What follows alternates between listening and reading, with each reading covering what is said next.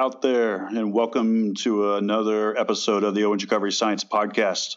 This is Johnny Owens, and I'm excited about today's episode because we're going to talk about a topic that's near and dear to all of us who work in rehabilitation's hearts, and that is the freaking fast loss of muscle that happens after injury or surgery that we see all the time.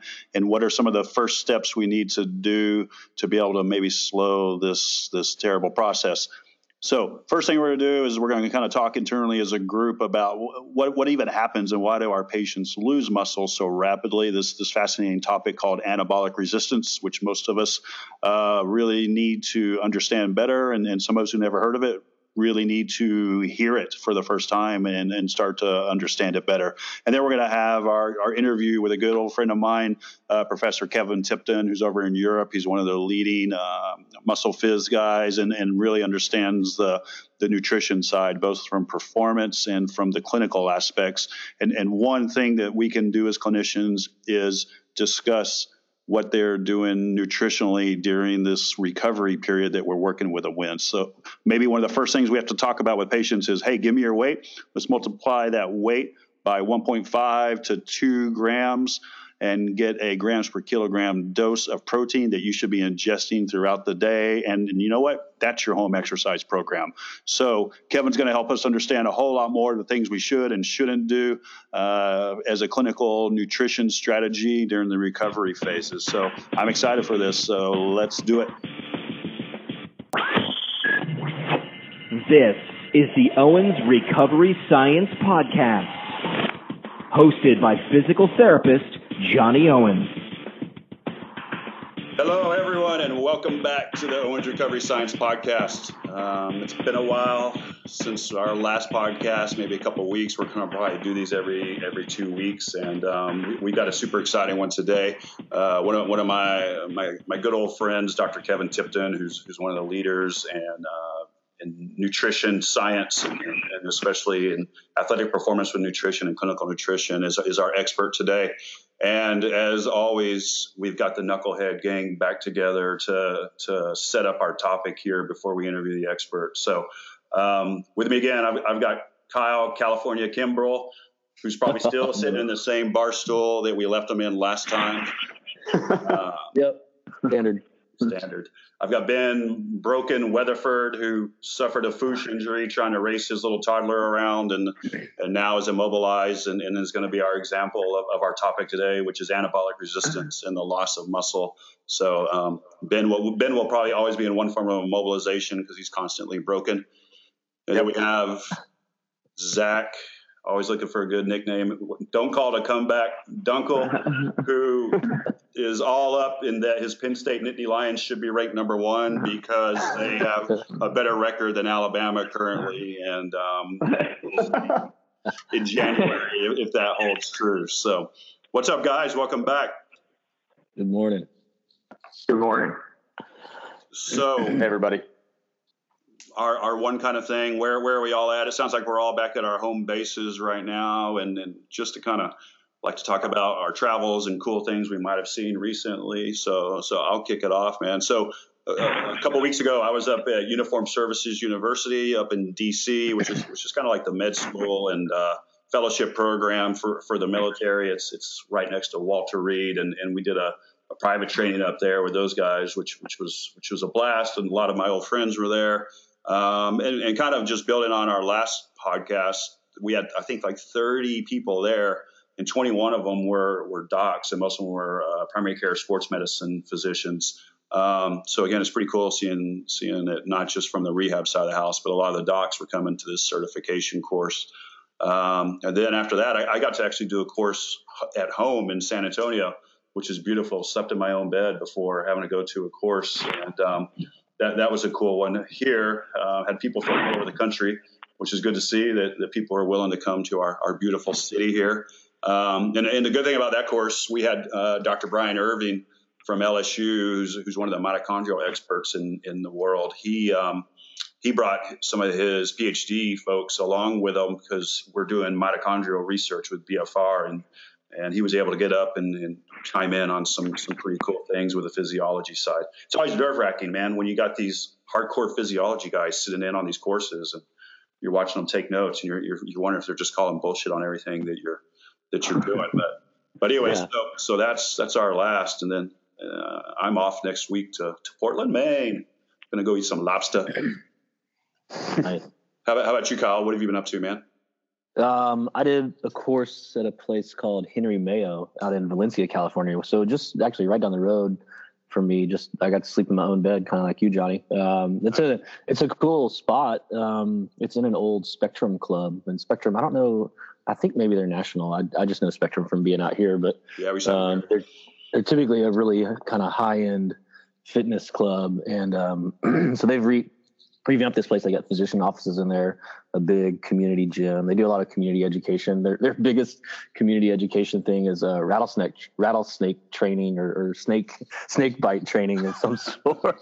they didn't know. They've been trying to like get the word out about health and wellness and resistance exercise, and the thing that took off was the snake bite training. But they have a cool little conference room and a nice big PT clinic there, and so we had a good group of people from their facility, and then some other kind of affiliated clinics from that area. Then I've been kind of busy locally. Actually, I'm consulting with our local high school baseball team, and so I've been helping them with some stuff. Spoke to their parents yesterday. Had a meeting with our sheriff's department for the injury prevention program that I help manage out there, and kind of looking at working with our local recreation and park district on a big senior center that they're starting to plan and build very soon. So trying to figure out how can our clinic kind of help with that in terms of just healthy aging, that sort of thing. And then Friday I head out to Kansas City to do a course at a place called True Move.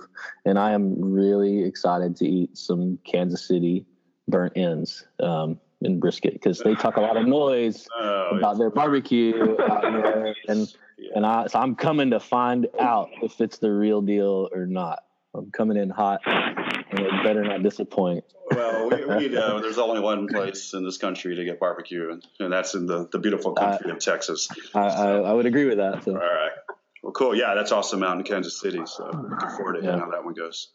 But what about you, Zach? 2 weeks ago, I was up in Indianapolis at an ATI up there, and just this past weekend, and I did a private course in Atlanta with a big hospital group on Northside.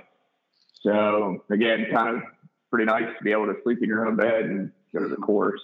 Yeah. And then coming up next weekend, going to course down at Mercer University in Macon, and then I believe the following weekend after that, or 2 weekends after that, I'll be up in Baltimore, and then up around Columbus, and then up in New York City. So. Yeah. Typical road warrior you are. Yeah. Well, it's cool too that the hospital group in Atlanta seems like a pretty big health system there. So getting more of these hospital systems on board is beautiful. Yeah, it's one of the largest in Atlanta for sure. They have hospital campuses throughout the metro. So nice. Ben, what about you, man? Yeah, I haven't had a whole lot of travel recently. I got to hang out with you for the San Antonio course. Then I left. Best day of your life. Absolutely. I mean, always. I just did that in the rain, didn't you? Wasn't it just outside in the rain? Well, we actually took boats to the course. Okay. It was flooded enough here in San Antonio. You could just boat or swim your way there. But then I left to go to El Paso and did a course for a group called El Paso Physical Therapy Services. So a good group over there, had a few clinics represented and had a course with them. And then I leave this coming Friday to go present at the Florida PT Association conference. So I'll be doing a 2-hour talk over there this coming Saturday. Did you do that one last year? What's that? That was I was supposed to do that one last year, but the hurricane that hit them actually canceled the conference. Okay. So they rescheduled for this year. Nice. Then I head up to Chicago to do a course with Illinois Bone and Joint the next weekend. Which is a monster orthopedic group, right? Monster orthopedic group. They're close to 100 orthopedic surgeons out of the same billing source. Wow. Yeah. So that's pretty cool. That's a big part of the Chicago market. And we work with every Chicago sports team and all the college teams there too. So kind of blanketing Chicago with BFR, which is pretty cool to see. Way to go, Yeah. Windy City. Yeah, Kyle, speaking of rain, man, we are moving into Taiwan, and we had our trainers come from Taiwan, and they flew in Friday night to San Antonio straight from Taiwan and had to get up and come to the course, and they hit the flood of the century coming in, and they were like 30 minutes late, looking like drowned little puppies, just soaking wet. Then they turned around and jumped on a plane and flew with Ben to El Paso, then flew back to San Antonio. Their flight was delayed like all day, and then we had to finish up our training. So these poor guys, I just heard back from them. I don't know if they just went back home and died or what, but they're good. So, but yeah, the international seeing BFR move around is great. So Taiwan is starting up. We just had a course in London over the weekend, and Stephen was with Arsenal on Tuesday, and Susan did one up in Canada. So definitely not just a U.S. thing right now. It's moving clinically all over the place. So anyways, that's cool, man. Well, welcome back to all your homes, fellas.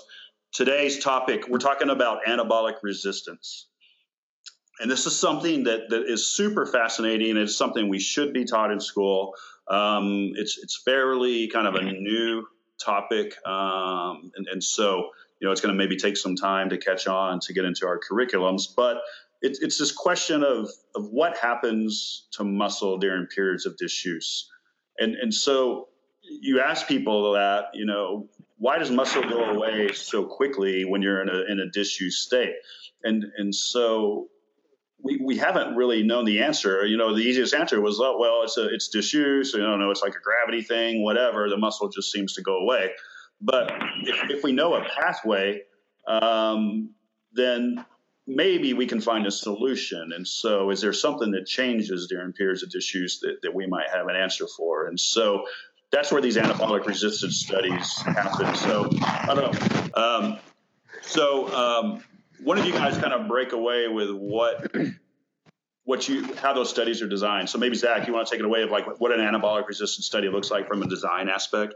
Yeah. So what it is you basically just try to the studies that have been done. We have immobilization studies of one knee, and then basically decrease in activity. And basically looking at when the immobilization studies are looking at side-to-side differences to see the effect of what immobilization does or this disuse does on one side of the body versus the other. And they'll do that for a period of time. The pretty common protocol that's been done is about 2 weeks of immobilization. And then they'll take a look at protein synthesis, take a look at fat-free mass of the thigh, and then strength as well has been measured. And then the reduction in activity has been basically a similar type protocol where they look at insulin resistance, a change in protein synthesis, fat-free mass, and then VO2 as well, actually. Right. And so there's really two parts to the protein synthesis equation, net protein balance, in its simplest form that we can look at it that's being affected. And so does protein synthesis go down when you're in a period of disuse? Or does more protein breakdown happen when you're in a period of disuse? And so you guys kind of expand in on what we see from those studies of those two things. I mean, just tell me which one it is. Do we have more breakdown or we have less synthesis? And then we need to go after ways we can change it. Yeah. So looking at it, I mean, we don't really have enough information to show the increase in protein breakdown, but we can definitely see a decrease in protein synthesis. So, kind of setting aside protein breakdown for a minute because we don't have enough information there. We definitely know that protein synthesis goes down, and it looks like that may be one of our big targets that we can have an effect on from what the research shows on the converse side with exercise, figuring out a stimulus that we can get to that people can tolerate that can make a change there for protein synthesis. Right. And so I think that's the key points here. So these studies are done in healthies so far. So we really don't have the data in an injured population of what happens during periods of disuse. Do you have less synthesis? If so, how much less do you have? Do you have more breakdown? If so, how much more? If we can measure that, that's probably difficult to measure. But what we do know is that there is a decrease in synthetic rates. If you immobilize a healthy individual for 10 to 14 days, we see that muscle protein synthesis drop. And so you guys have the numbers of what that means from a decrease in protein synthesis percentages, and then what that means in loss of true muscle mass and strength? Yeah, so I mean, it's upwards in the immobilization studies, upwards of 31% over a period of 2 weeks, only on the immobilized side. So that's the important thing I think Ben was hitting on, was that non-immobilized side really doesn't see a change at all. And then we're seeing upwards of about a 23 to 30% change in strength as well. That all the loss of that protein synthesis goes to about roughly 350 grams of muscle, 10% fat-free mass out of the thigh.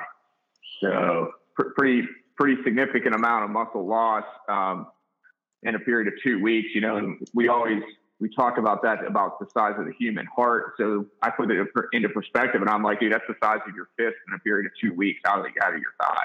It's a pretty significant hole that we have to dig out of.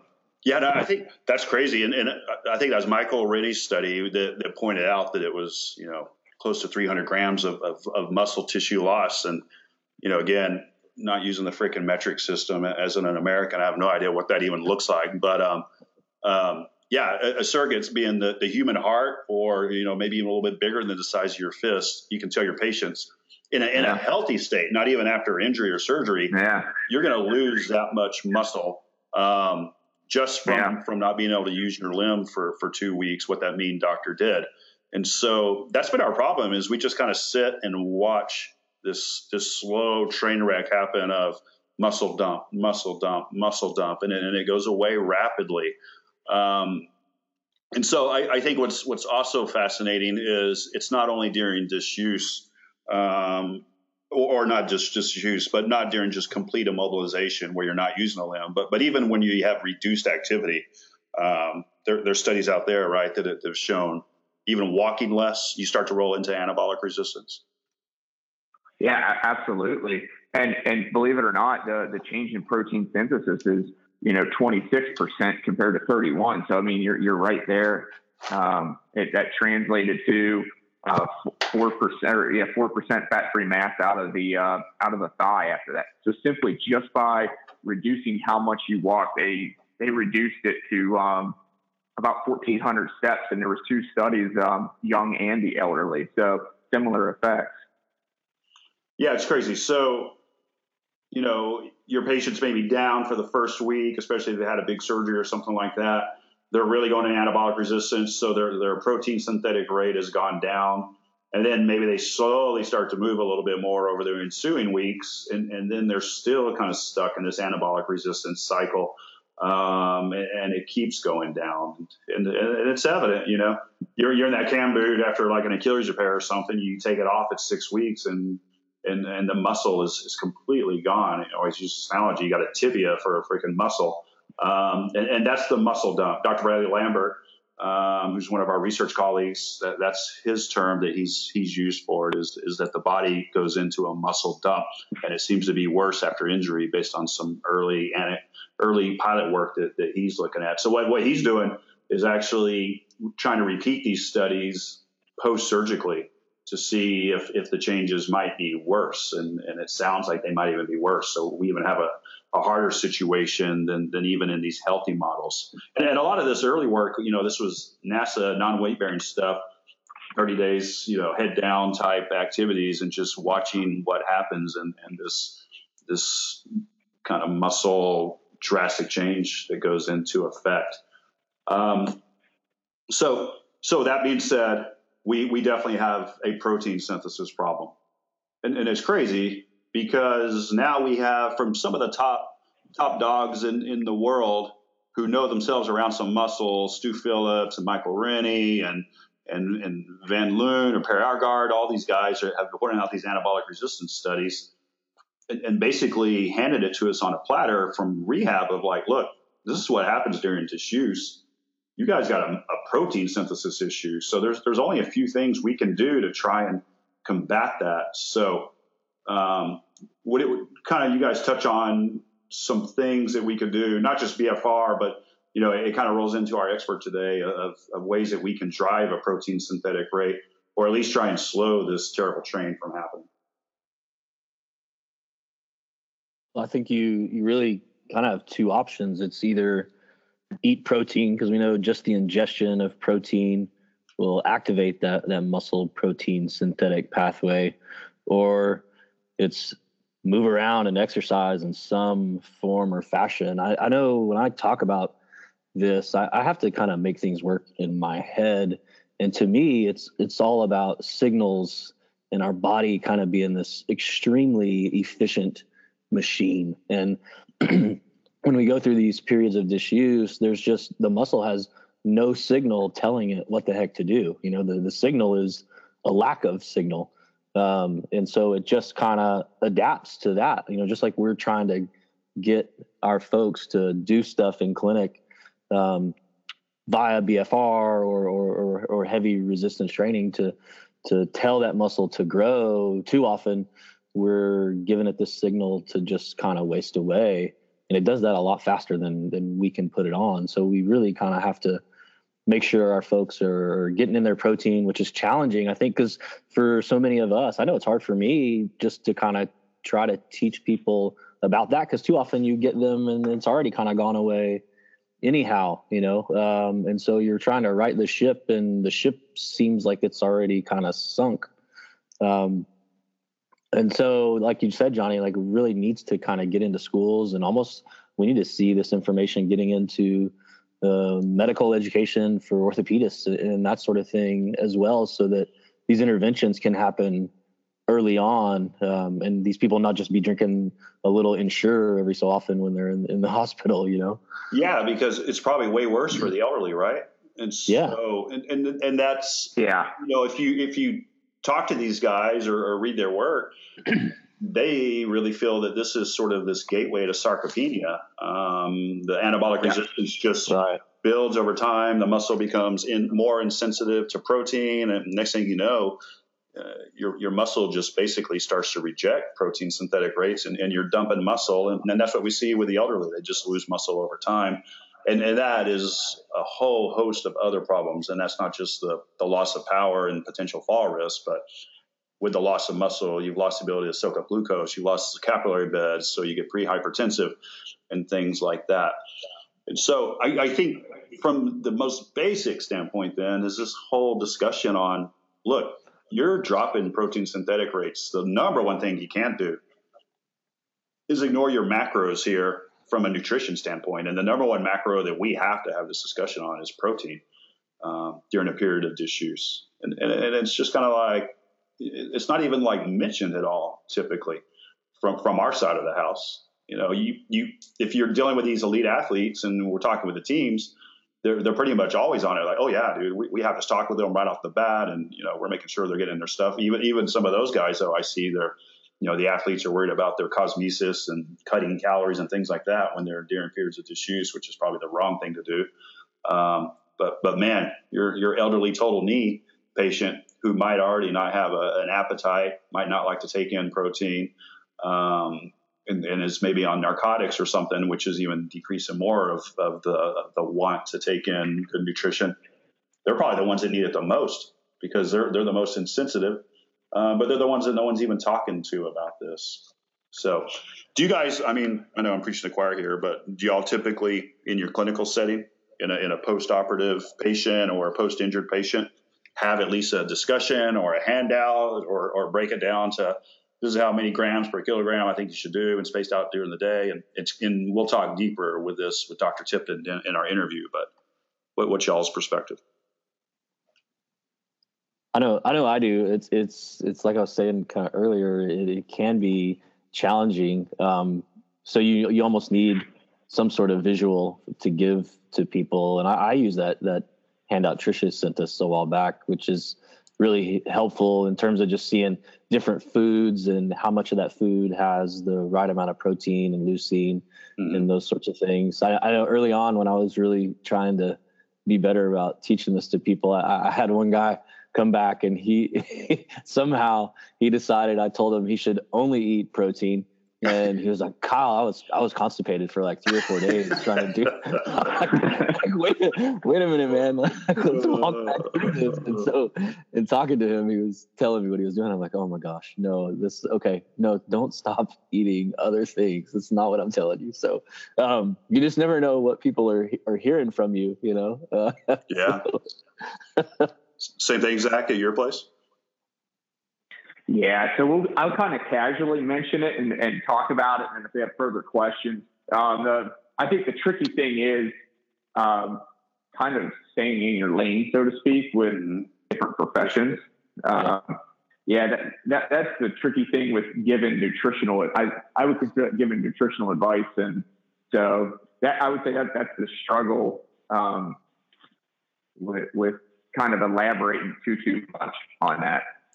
Yeah, and I agree. And so, and APTA put out some recent guidance and saying that we are in our lane discussing nutrition with patients, but we don't need to start acting like we're dietitians. And so, in today's day and age, everyone's a freaking expert and can unfortunately Google all sorts of stuff and then start to get a little bit crazy. But in our interview with Kevin, which is pre-recorded, it's basics, it's like, look, this is the basic guidelines that we know. And I'm just talking about you getting in, a proper amount of protein and a proper amount of your micros and things like that. And here's what you should probably try to avoid. So I think it's even just having that conversation to get it in their ear. And then, I know like HSS, they have a dietitian that's a consultant that's a pay for service type of thing. And then if the patient's like, man, I'd like to actually learn this on a deeper level, then, well, here's a dietitian that you can, pay and maybe get an evaluation done and they can set up a plan for you. So some people might have that luxury. We had a Trisha who was just the most opinionated, hardcore dietitian in the world. And she put us over the coals when she was walking around and seeing that we weren't discussing nutrition at all in the early days, especially after blast trauma. And so she basically laid out for us, here's the basics I think y'all should talk about. And that's that handout, Kyle, that you have that's within our group. But then, beyond that, if it starts to get really where you're designing meals and things like that, that's beyond your lane. And be careful moving into, I'm also a dietitian. So that being said, nutrition, then I think we got to at least think about it. It should probably be more on our minds, and we don't. That's the first thing, because if they're already in an anabolic resistant state, which means their protein synthetic rate is down, which means their body's trying to dump muscle, then if they're not doing at least the bare minimum to drive just normal protein synthesis, even though it's downregulated, it's going to be even worse. And then the next thing is we got to get them moving somehow. And that's our biggest rub is, ACSM, we talk about these guidelines, 65 to 70% and up of a 1 rep max is what's needed to make muscle quantity and quality changes. And so if you're below those thresholds, we're probably not doing a lot to drive this extra muscle protein synthetic rate. And so then we have people come in and they're doing glorified range of motion and mat exercises during this period, which isn't doing probably a damn thing. And I think from our studies that we've seen comparing low load exercise to BFR, the low load exercise from a protein synthetic standpoint is really the big loser. So that's our next kind of, I think coming forward is if we're rehab professionals and we're all of a sudden saying we're going to have to be the muscle protein synthesis, the mTOR ninjas, and figure out the best ways to go at it. We talk nutrition, make sure they're dialed in at least on the minimal level, and then we got to say what's the protein synthesis pills that we can give, because there isn't a pill. It's basically, in our standpoint, from talking to our physiologists, you either have them lift ACSM guideline type loads, or based on some pretty good research that we already have with BFR and healthies, we lift light, but we put a tourniquet on them. And so just to touch base on a couple of those exercises, a couple of those studies, And we're going to go deeper into this and have some of the people that were actually involved in those studies on in some future podcasts here. But what have we seen when we compare BFR at low level exercise to the same low level exercise without a tourniquet? Yeah, we see basically that the muscle protein synthesis does not change or does not increase with just low level exercise, whether that be, in young folks. I believe the study was 27-year-old was the average, and then in the elderly as well. And then once we basically start including a little bit of blood flow, that fractional synthetic rate jumps to 46% in young folks and then 56% in the elderly. So same exact exercises, same volume, everything's the same. The only thing we're doing is we're including a little bit of blood flow, and we get a huge spike in that. And then, the big significant thing of that, Johnny, is the duration of that spike. We're talking upwards of, a lot of times that spike will last, 3 plus to 24 hours. So it's a pretty good window that we can manipulate the anabolic effects of the workout. Yeah, and that's what's beautiful is, if we see a spike at a 3-hour time point, and then we see a second spike at that 24-hour time point, that means what you did has a lasting effect even when they're not with you. And one of the things we pointed out is at that point, their home exercise program is get your freaking protein in. And they probably don't need to be doing these 30 different exercises a lot of patients get for home, because if they're dumping muscle and those things aren't doing anything to help stop that muscle dump, why are we making people who have busy lives do things like that? And if we do have a second mTOR spike, then that's probably their primary thing they need to do is just feed that spike. And what's interesting, and Dr. Lambert and I discussed this a couple years ago when he came and visited us at the CFI, it's what we've been talking about with these other studies, like these hematopoietic stem cell studies that we're doing. It's like these are what we see at these windows, So we had a 3-hour window that it was measured, and then we had a 24-hour time point that it was measured, and there were spikes. We don't know what happened at 30-minute window, at 2-hour window, at 4-hour window, at 12-hour window, because we just can't do these tests that many times. For one, they're expensive, and these are pretty hardcore tests when you're measuring muscle protein synthesis on people. So the interesting thing too is what happens. I mean, Bradley even threw it out. I mean, maybe, who knows, maybe BFR all of a sudden made it just drop like significantly down at 2 hours. We don't know. We don't think so, obviously, because people seem to hypertrophy pretty quickly and pretty well with BFR, but there might be even more significant spikes that we're not seeing just because we haven't been able to see those markers measured.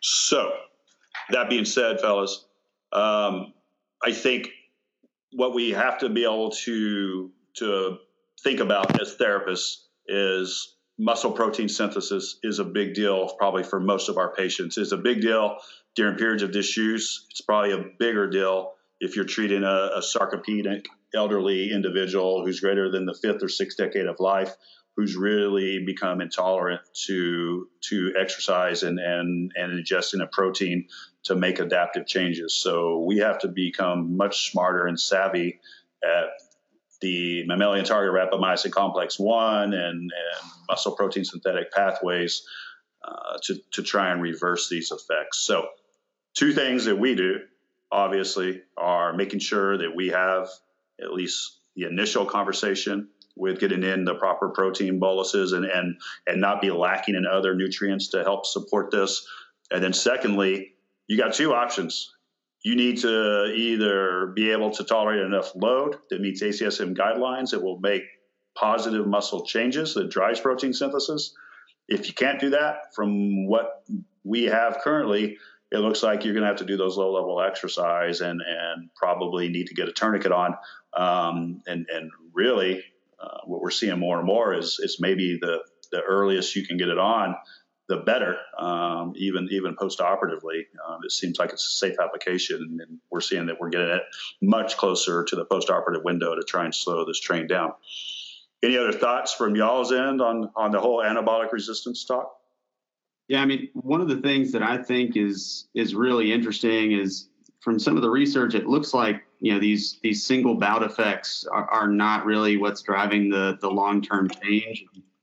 Maybe we need a little bit more of the education on, how this additive effect seems to happen. We need to be doing this consistently and getting this protein synthetic change consistently. And then we need to be in this, nutritionally fed state for an extended period of time so we can really make sure these changes happen. And that's probably doing more to set us up for success than these single bout effects. Yeah, that's the magic question. We get that all the time in our research studies. What's the minimum amount we can do here? Can we do this once a week or once every other week? It's like, no, we can't. And that's what's hard, especially these big multi-center trials we have. I mean, we're probably only able to say we can make people come twice a week for rehab in these big trials. So we're going to see from these, does a 2 times a week bout give us enough? And what we don't do in these trials is talk about nutrition. That's not part of the research protocol. So that's not something that we're able to just kind of ad lib talk with people, because we don't want to bias either side. So it's just going to be straight BFR, probably the 2 bout minimum in something like the repair, the giant femur fracture trial, or some of these ACL trials to see. But, I think from our effect size stuff we've seen from Jeremy's meta-analysis, 2 to 3 times a week is definitely what you have to do from a BFR perspective. Do you guys agree? Absolutely. Yeah. Yeah, I agree. Yeah.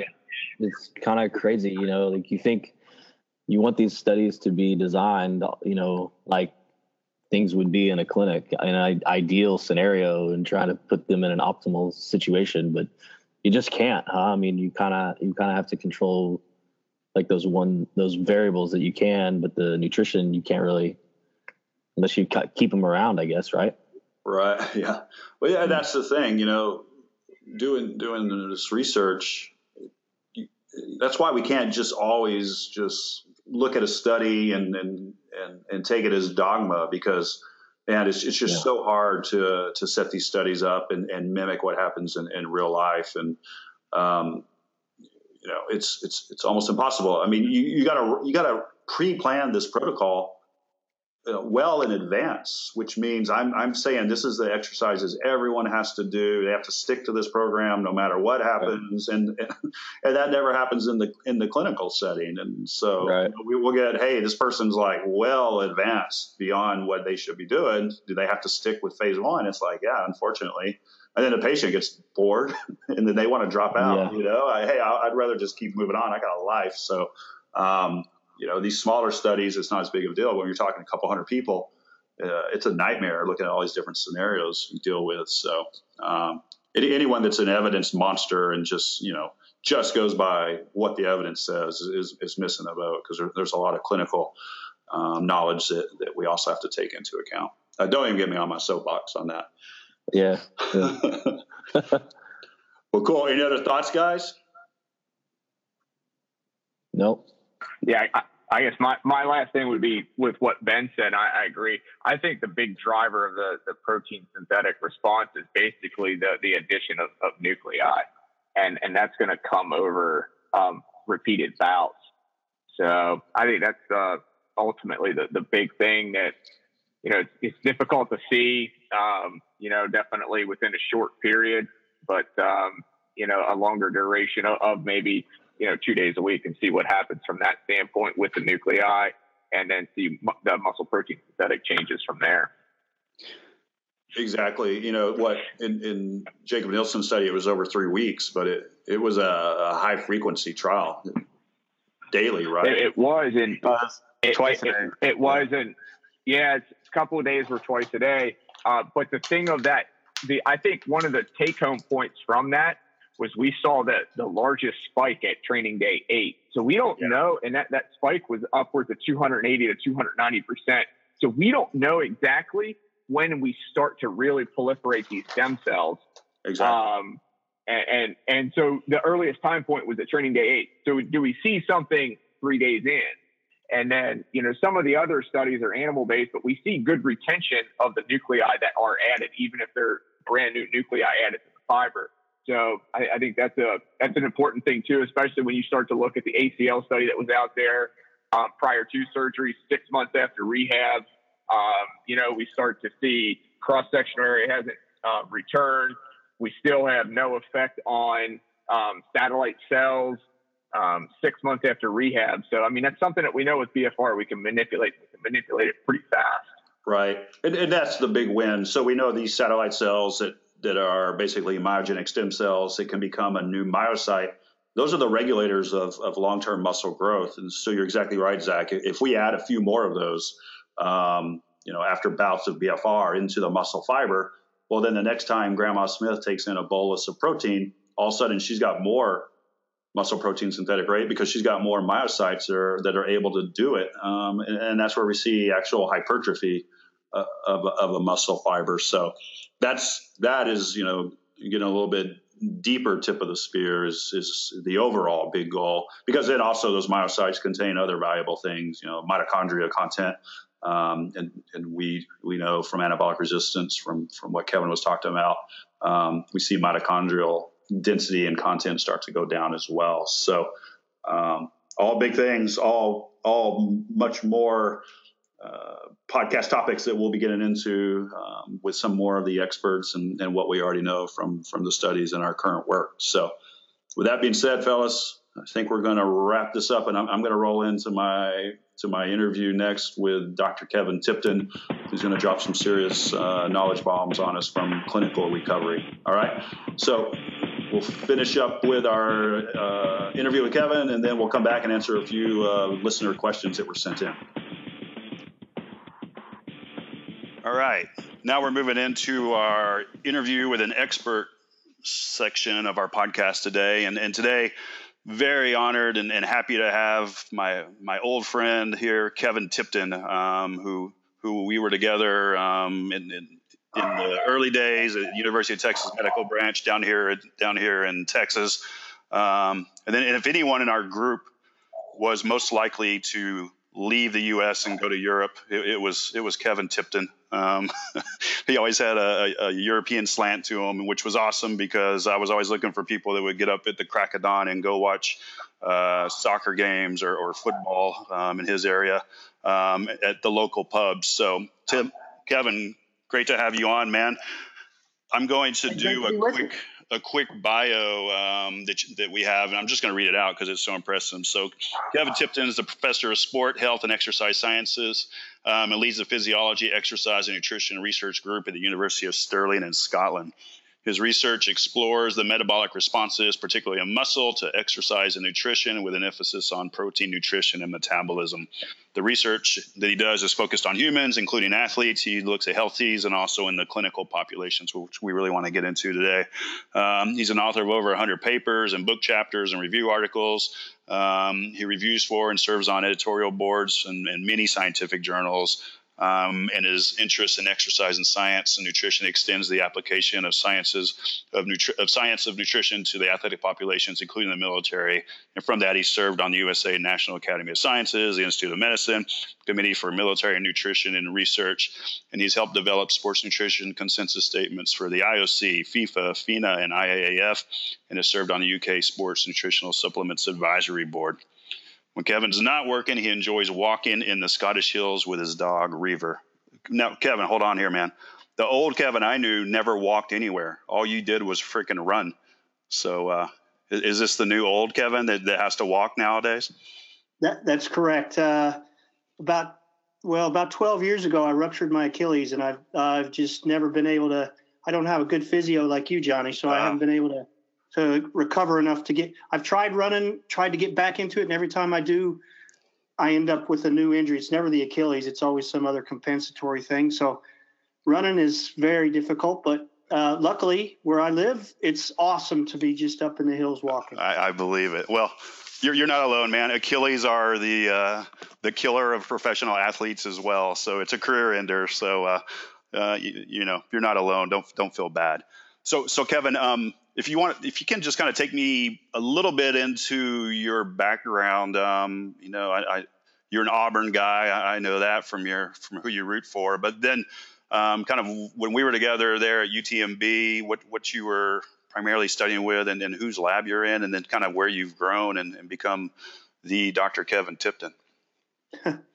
Well, yeah, my PhD is from Auburn, but I actually did my PhD research at UTMB and I was in Bob Wolf's lab, Robert Wolf, who is one of the preeminent researchers in metabolism, including protein metabolism. And I was fortunate enough to get a position there, and I did my doctoral work there, and then I stayed on as a postdoc there, and then he appointed me as an assistant professor there. So I was there until 2005, and then I moved to England. I was in Birmingham, England, and became an Aston Villa fan.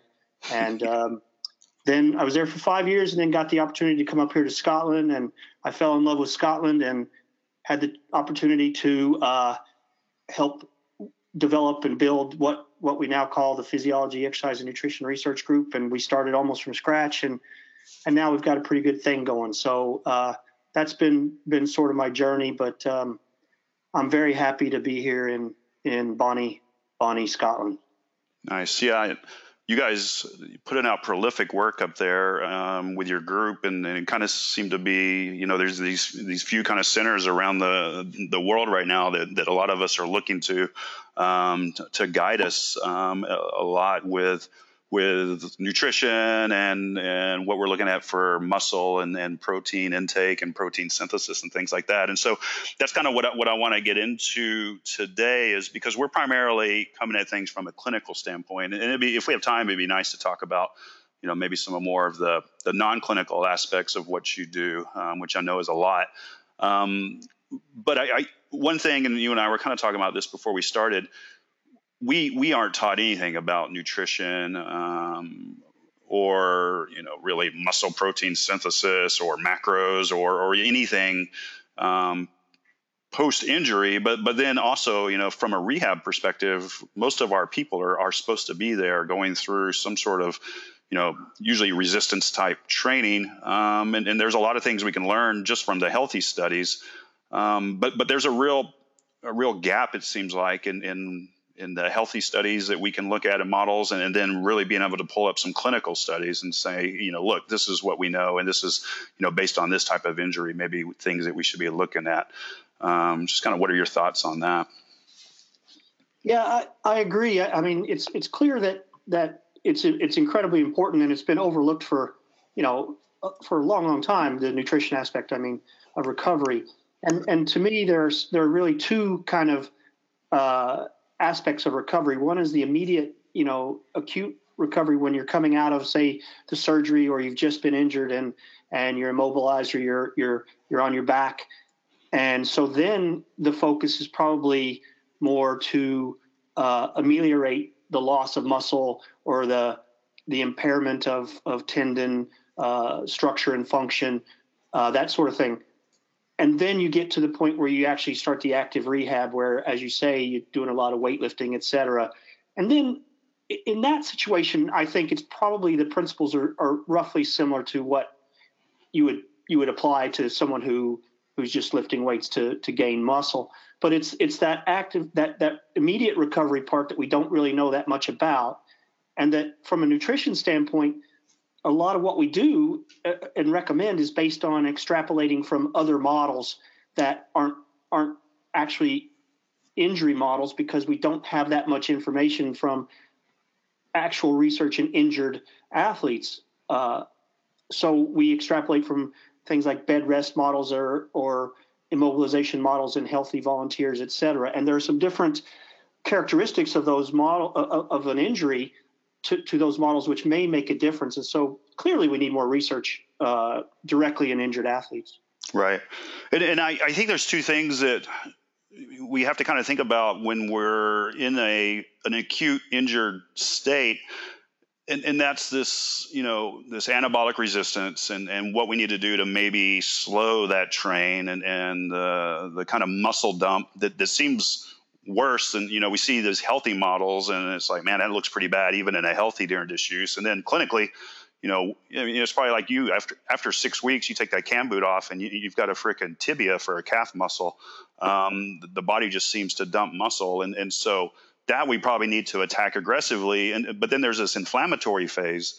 And forever we're taught, like, stop the inflammation and go after that as much as you can. And now, there's this big reverse where we're all saying, well, wait, we think this is something we should probably let happen. It shouldn't be overwhelming or burdensome to the point that, someone's in severe discomfort, and it shouldn't be chronic, but we should probably not attack that right off the bat. So can you kind of talk about first your understanding from your colleagues and your work of the loss of muscle during disuse, and then maybe we can roll into talking protein and then leucine and things like that? Yeah, the loss of muscle during disuse is primarily driven by, as you said, the anabolic resistance. That means, of course, the resistance of the muscle to anabolic stimulation, and that is primarily from protein and amino acid intake, of course. So for a given amount of protein ingested, the anabolic response to that is diminished compared to healthy muscle when a muscle is immobilized or inactive. And so then the question, as you said, is what role does inflammation play in that? And I couldn't agree more that I think in the past that inflammation as the bad guy was overplayed. And as you say, if it does get to be a runaway situation where it's just really, really bad and overwhelming, then yes, you got to dampen it. But when somebody says we've got to knock out the inflammation or stop the inflammation, I totally agree that's got to be a mistake. That's part of the natural healing process. Now, if it goes prolonged, et cetera, then yeah, you got to start thinking about other things. I don't know how much that inflammation plays in the loss of muscle. I don't think anybody does. If they do, they're I'm sure they're smarter people than me. Maybe they do.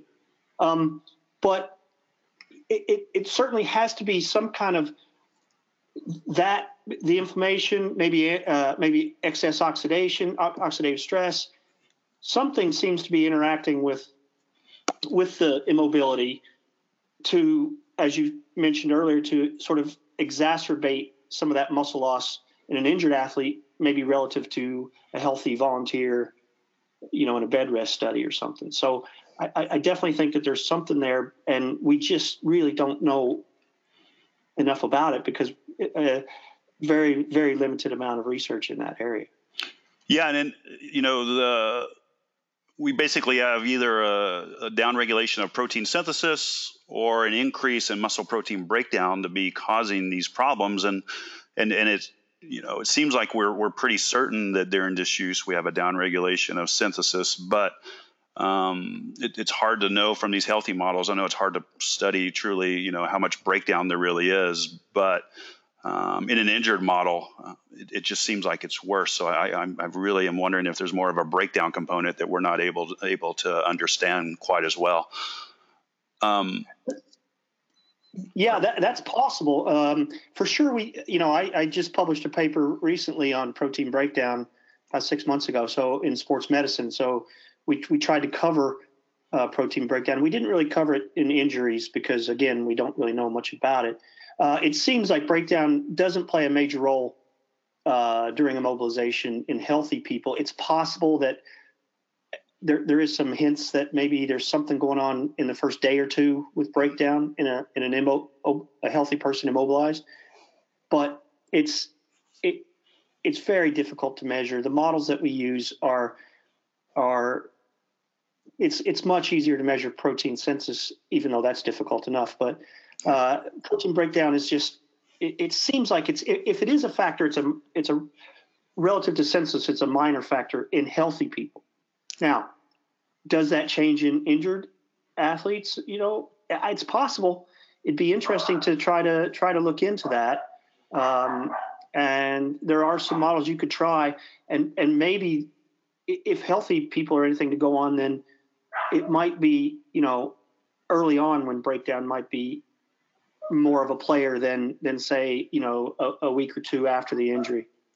Right. Yeah. And it might, just the trauma, if this is a surgical case, just the trauma of surgery alone might be playing a role into it. What's interesting, a couple of our colleagues just put out in JBJS and JOR last year that, after you tear your ACL, the thigh muscle just changes and goes into this sort of fibrotic state, almost, right off the bat. And then 6 months later, it still looks like it has this, increased fibrosis. So even something like that might be just changing the cross-sectional area of the muscle in a negative way, and why folks like yourself, you tear an Achilles and that calf muscle just seems to never want to respond more naturally. But let's kind of get into the clinical nutrition side here of this. And so here's the problem. Someone gets injured. We have all sorts of protocols. You say this is a surgical case, and this is a way we want to address, your recovery of range and trying to get the muscle to respond. But as a clinician, we rarely talk to the patient about, what's your diet right now or your nutrition profile. And so I just kind of want to get some pearls here or key points. So one thing right off the bat, I was with a really elite NBA player who had a pretty significant injury, was going to be immobilized for a while. And one of the things he did was go into pretty severe calorie restriction because he was worried about cosmesis. And so, his thoughts were, I'm moving less. Even went into trying to be a vegan. And this lack of energy that he was putting out in his mind was enough that he needed to almost go into this severe calorie restriction because he didn't want to get fat. So what are your thoughts on energy intake after injury? Well, I think that his attitude is all too common, and I think that that's a mistake. I think energy intake is potentially a problem from a muscle standpoint, because if you are in an energy deficit, then protein synthesis is dampened. And obviously, if you don't want to lose muscle, you don't want to lower your muscle protein synthesis any more than you have to. So, and I've written this in my papers several times, is that you've got to be very careful about energy intake. So, yeah, I think it's a natural thing to say, hey, I'm not moving as much. I need to not eat as much. And I think you want to try to balance the energy intake with the expenditure as much as possible. Now, that being said, I've also had people mention to me, well, hey, if that's the case, then I'm just going to eat whatever so that I don't go into an energy deficit. And if I get a little bit fat, then I'll just work it off once I get over the injury. And then there's actually some evidence that eating too much will inhibit protein synthesis as well. So I think it's really important for the people who are looking after the athletes or the athlete themselves to try to stay as close to energy balance as possible.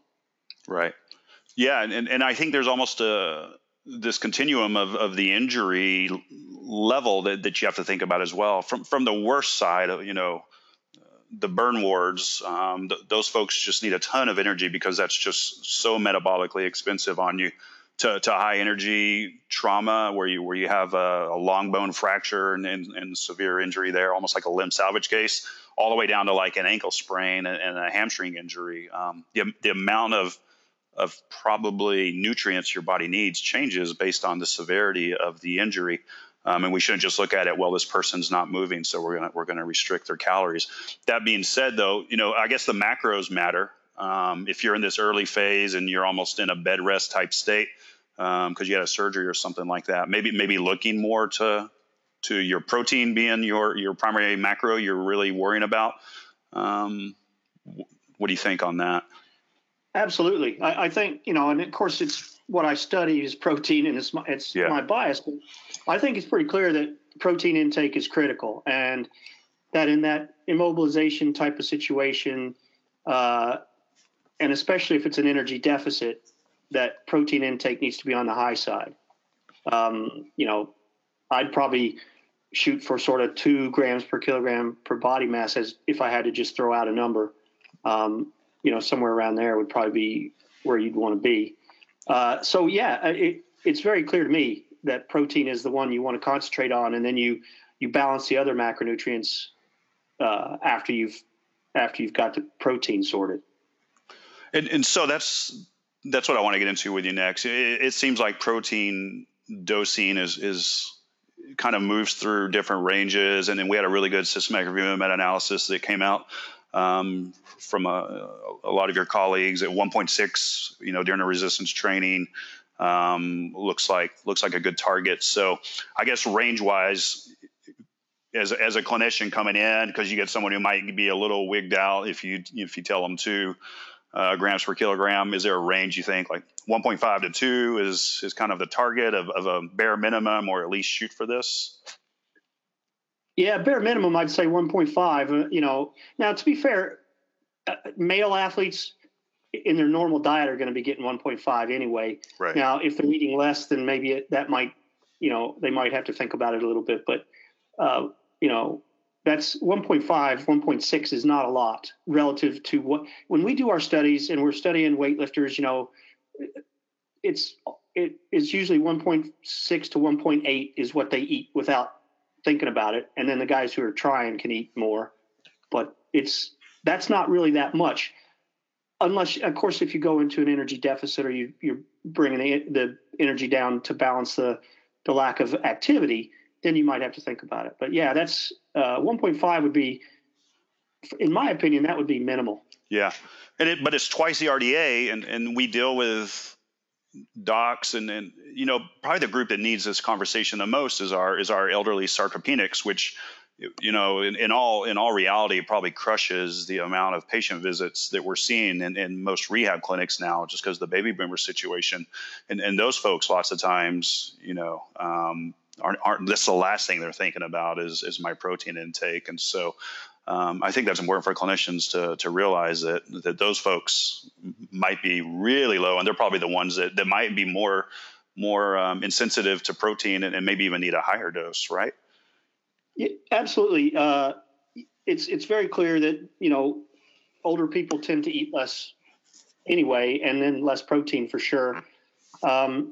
So yeah, I think that's definitely something to consider is the age of the patient and to look into what they are eating and then try to bump it up. Some of the research is suggesting that maybe 1.2 grams per kilo for old people, for healthy old people. Mm-hmm. So I would say try to get them to eat more if you can. Right. Now, one trick to do, of course, is most people, period, and older people are even worse, tend to really skew the balance of their protein intake throughout the day. And so they tend to eat not that much in the morning for breakfast, but then a bigger chunk in the evening for dinner. And it's probably better to balance that out some. Yeah. And try to get, sort of 0.3 to 0.4 grams per kilo, at each intake throughout the day. And then if you get 4 of those or 5 of those, then you should be okay. So, we're over here in the United States, Kevin, and all this metric talk, it's making people really have to Google, the calculator. The only country that has been on the moon doesn't use the metric system, and that's the U.S. So, we just need the rest of you guys to come on board with us so you don't confuse us with these numbers here. So yeah, I guess that's per dose. If we're to say grams, that would be anywhere from like 20 to 40 grams range wise. 25 to 30 is probably about what you'd want. Okay, and multiple times throughout the day till you get to that 1.5 to 2. Hey, you realize grams is metric too, though. Yeah, I know, but I just wanted to make you feel comfortable. I remember back in the 70s when I was a kid, I could not understand why the U.S. didn't go to metric even way back then. But, yeah, so we're kind of talking, full of ourselves, in case you didn't know. Yeah, no, that's why, I'm happy to be here. So, yeah, we're talking sort of, 0.6, maybe 0.7 grams per pound, if you want to look at it that way. Okay. And so then there's also this leucine component, which, until several years ago, I never really knew there was any sort of one amino acid was better than the other. You hear like the bodybuilder lore of this one does this or that.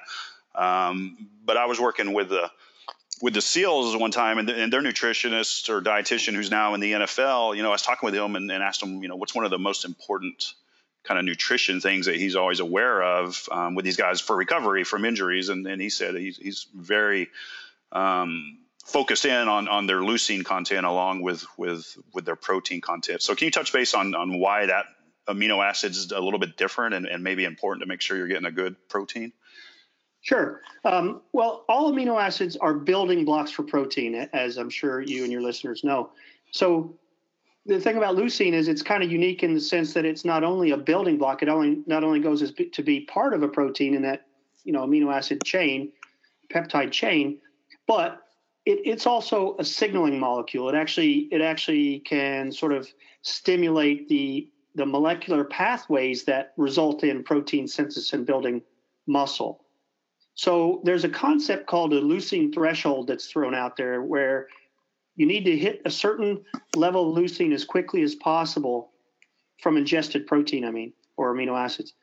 And then that triggers the system to the maximal level and allows for the maximum stimulation of muscle protein synthesis. And so that's a pretty well accepted concept. And that's why, a lot of the protein sources, the focus is on how much of that protein is made up of leucine and how fast that leucine gets into the system, into your body, and then goes to the muscle.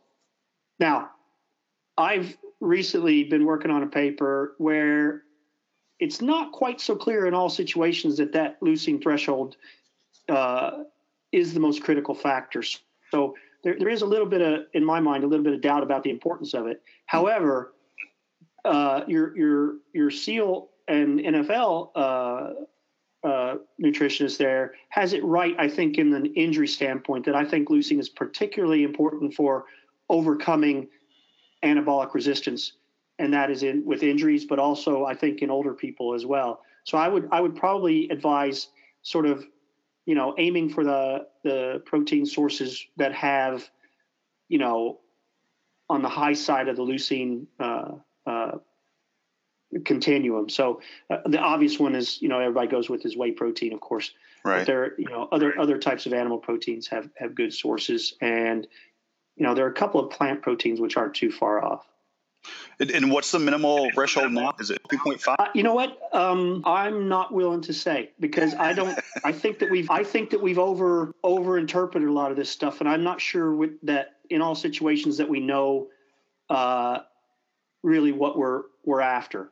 Now, right. That's the number that's thrown around. So if you want to go with what's commonly accepted, then that would be the number. But one of the things I keep coming back to is with this leucine threshold, the idea is that you want to spike this threshold or spike the leucine level to hit this threshold. However, that all the studies that have been done with that have been done with liquid, with protein in liquid supplement form, and not really in food form. Now, when we eat a meal, then amino acids levels don't really spike like that, because you've got all sorts of other things come, in together, other macronutrients, et cetera, fiber, that sort of thing. So I really do think that we need to have a lot more information before we can start throwing those kind of numbers around. But that is the number that is bandied about. So, but if we get a good quality protein, we're pretty much covered. I think so. Yeah. I think that's the main goal, is to, first of all, get enough of the protein, and then think about the leucine level in the proteins. And then, it's not going to hurt anything, right? To try to aim for proteins with higher leucine content. Right. It certainly ain't going to hurt anything. Even if it's not the end all to be all, it's not going to hurt. So why not? Right. And does that make sense? Oh, 100%. But it's got to the point where we heard athletes talk about, they're taking extra leucine on top of their protein and their whey shakes.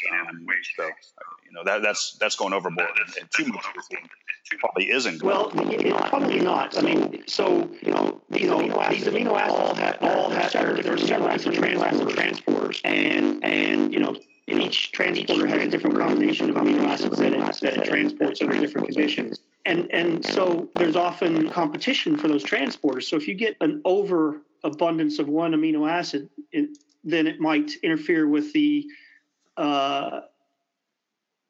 other with the absorption of the other amino acids or the uptake of the other amino acids into the muscle.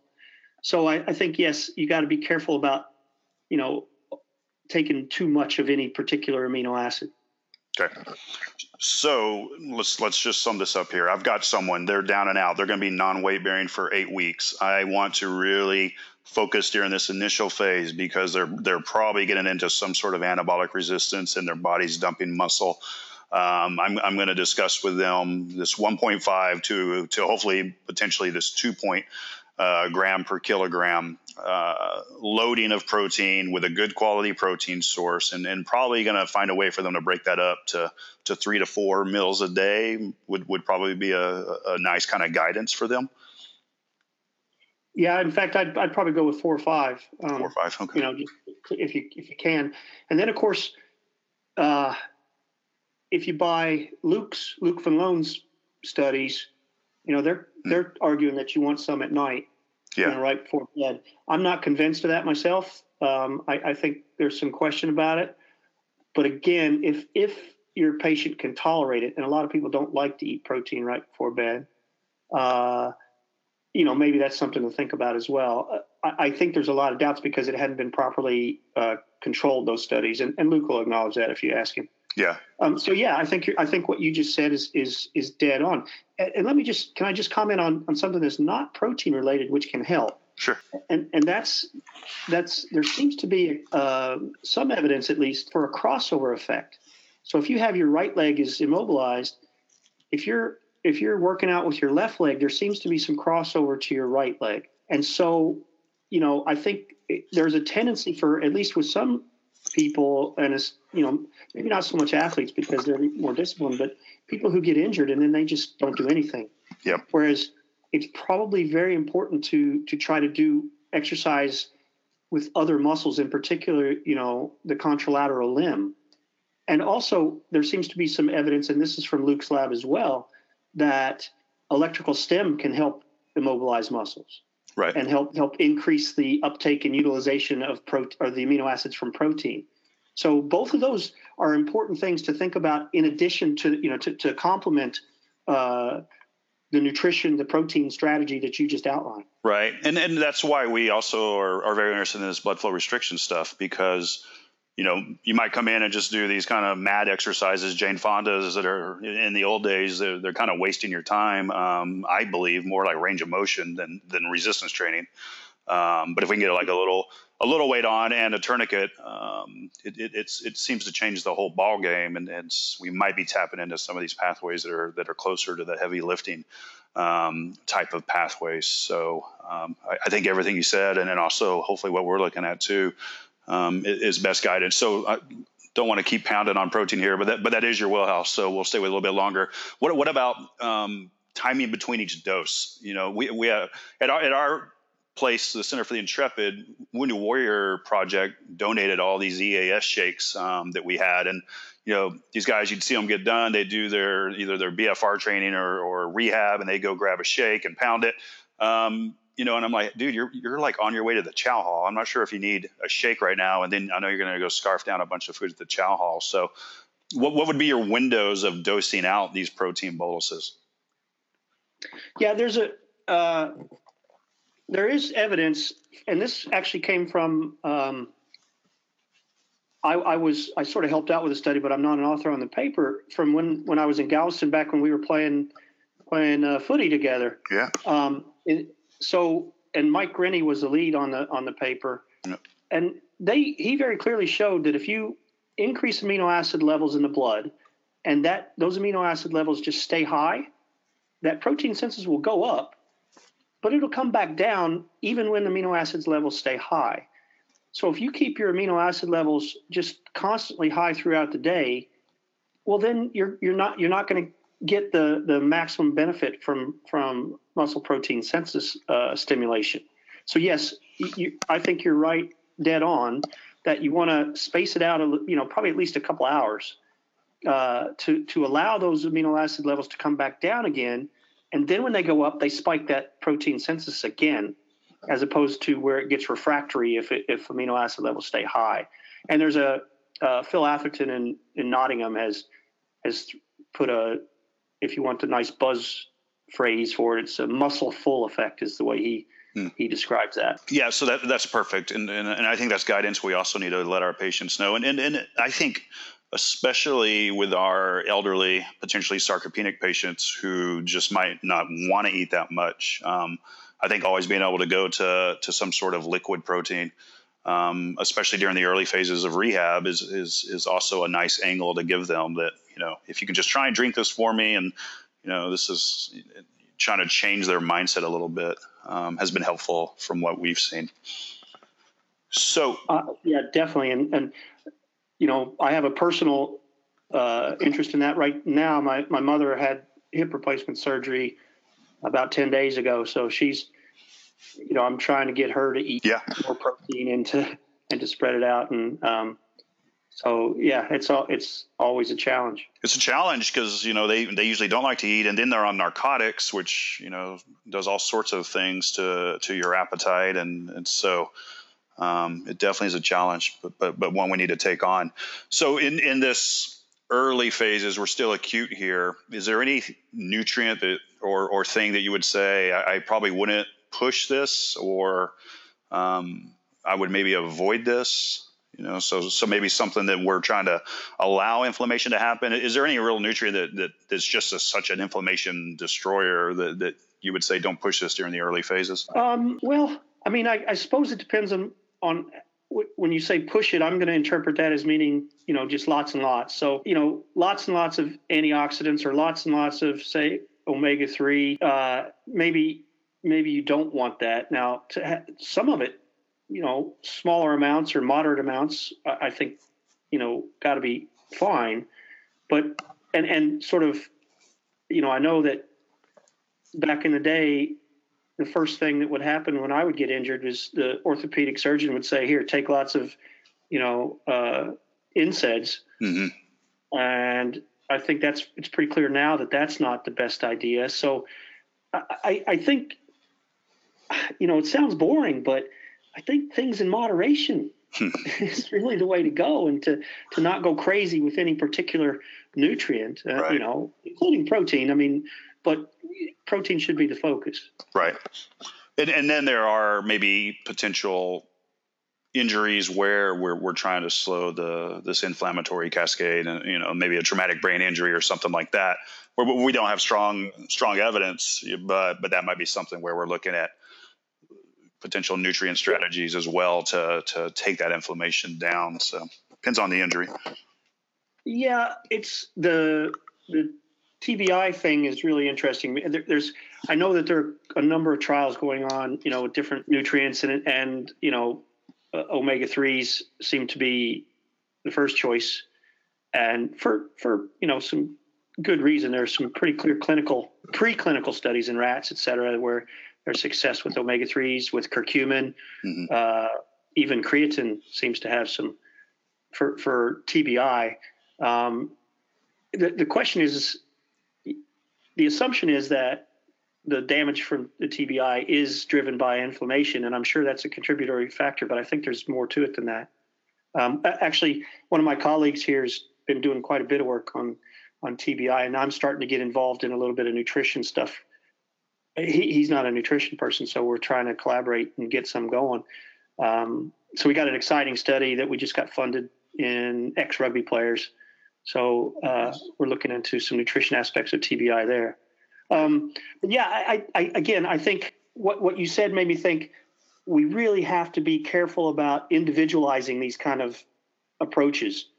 And I know that's the difficult thing, but that I think is important. And it goes back to our energy balance discussion, that we really have to think about what is this person's situation? How much can they do? How much energy are they expending? Are they completely, immobile, nothing's moving, or do they, are they running around on crutches, which is, if they do a lot of crutching, that's energetically expensive. So, right. I think that we have to and also the inflammation thing, as you said, if it's a really traumatic situation, then, that inflammation is probably going to be more and last longer. And so we got to consider that, as opposed to, a sprained ankle, which is probably maybe it doesn't last quite so long. It might not be quite so systemic. I think all those have to be taken into account, and that is the challenge, because that makes the treatment that much more difficult, doesn't it? Right, for sure. Yeah, it's definitely moving targets here. So, and you've put this out in your papers, it seems like the number one thing to avoid is nutrient deficiencies first, and have that conversation as a clinician with the patient. Absolutely. That's very clear. If nothing else, make sure they get ample nutrients, including all the micronutrients, et cetera. So I think that's critical. But that's really, most people don't ask me that. They mostly ask me, what should I give them? Yeah. Not what should I avoid, Yeah. Yeah. And well, it's almost like we need a checklist manifesto here, and we're going through our evaluation and screen with the patient. And then we just have this nutrient checklist of, okay, tell me what you're getting. Are you able to do this, and this, and go down? Because again, as clinicians, it's just like, geez, okay, how am I even supposed to focus on what a micronutrient even is? I mean, most people are hopefully getting that, but you never know. I mean, I've told this story many times. We had a guy who was doing terrible in his recovery, a service member, and we discussed his nutrition with him, and he was eating half a tub of strawberry icing for breakfast, and he'd eat the other half for lunch. And you can't make that crap up, man. And he told us, he's doing better. He's working on his nutrition because his mom told him to get more fruits in his diet. So he switched from vanilla icing to strawberry. It's like, and so we've got no chance with that kid in everything we're doing. We're just watching him waste away until we even ask that question. It's like, oh God, dude. All right. So we got a big hurdle here with you. But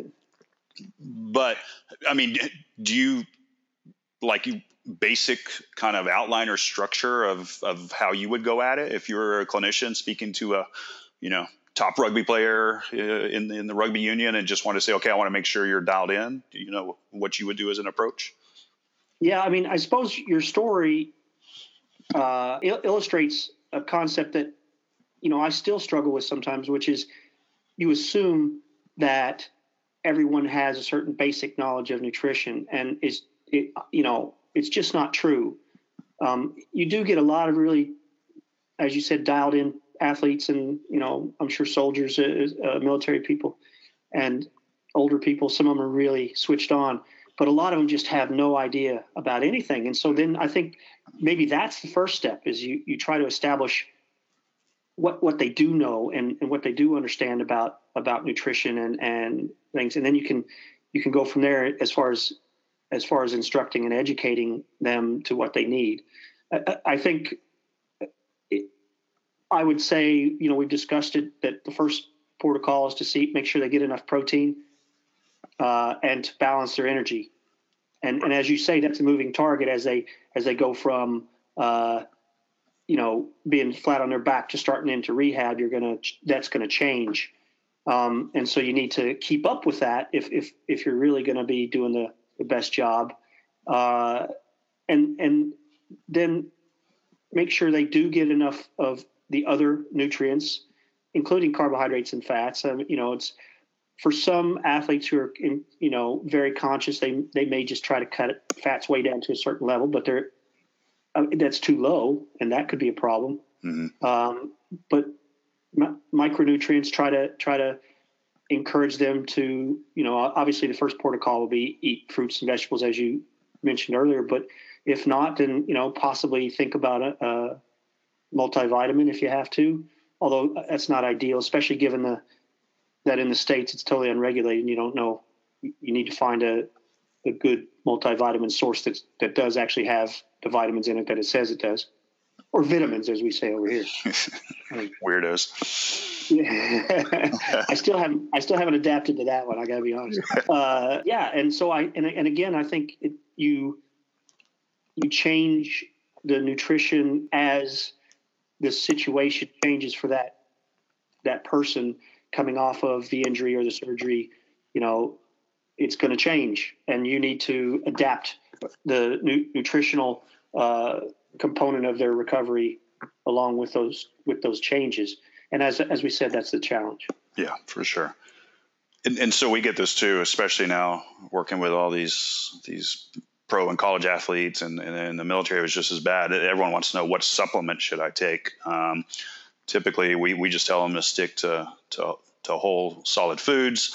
But is there any supplement stuff you've seen from a recovery, or clinical recovery as well as athletic recovery, that's kind of hot on your list? Creatine's kind of one of those that seems to have stood the test of time. Yeah, I think the first thing that I'd like to mention is, especially for the athletes, that they need to be really careful about supplements, and especially in the U.S. where it's really, really poorly regulated, that a lot of supplements have banned substances in them. Mm-hmm.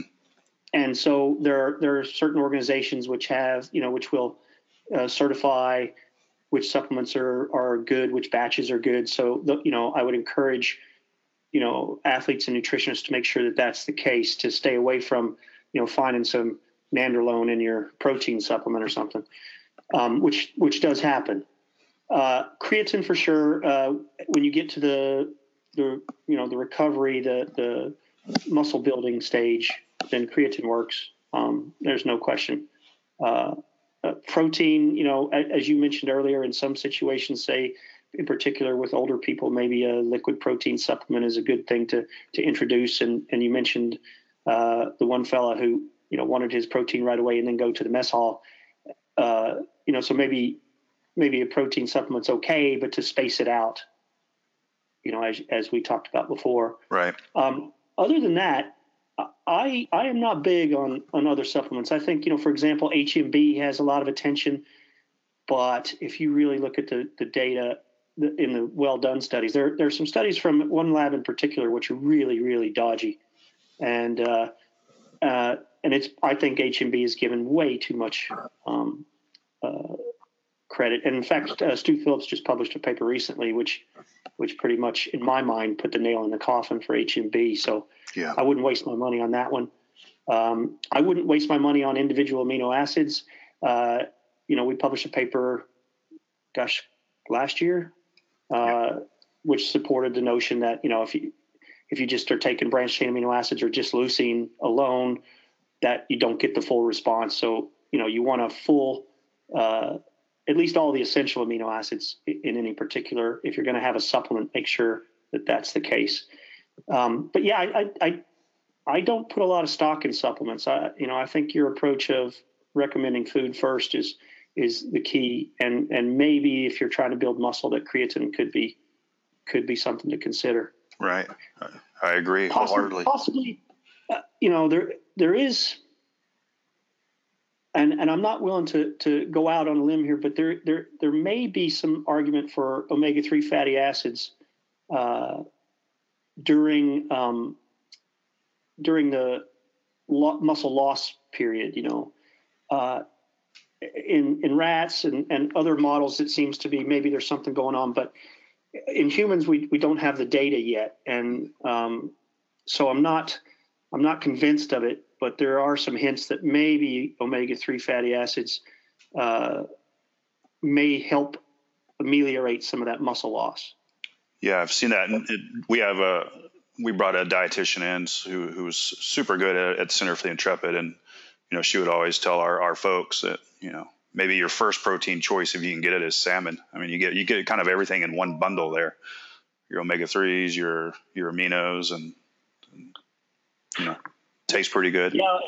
In fact, we're writing up a grant to try to look into that in particular. We have at our university has one of the major departments is the Institute of Agriculture, and so salmon is a big thing. And we've been trying to put together a grant with them to look into salmon in particular compared to sort of other protein sources. And then I guess the easy thing after that is what really to avoid, and you got to have this conversation. I just had an MLB team calling about a guy that's a chronic nicotine user, and he actually smokes too. And so, obviously avoid the bads if you can, smoking, and even put this in your paper, which is totally different than the old Kevin Tipton I know is avoid alcohol. During recovery, but those are conversations we have to have too.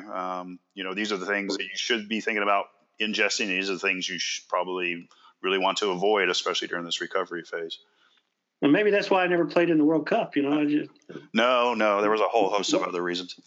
Wasn't hey, easy.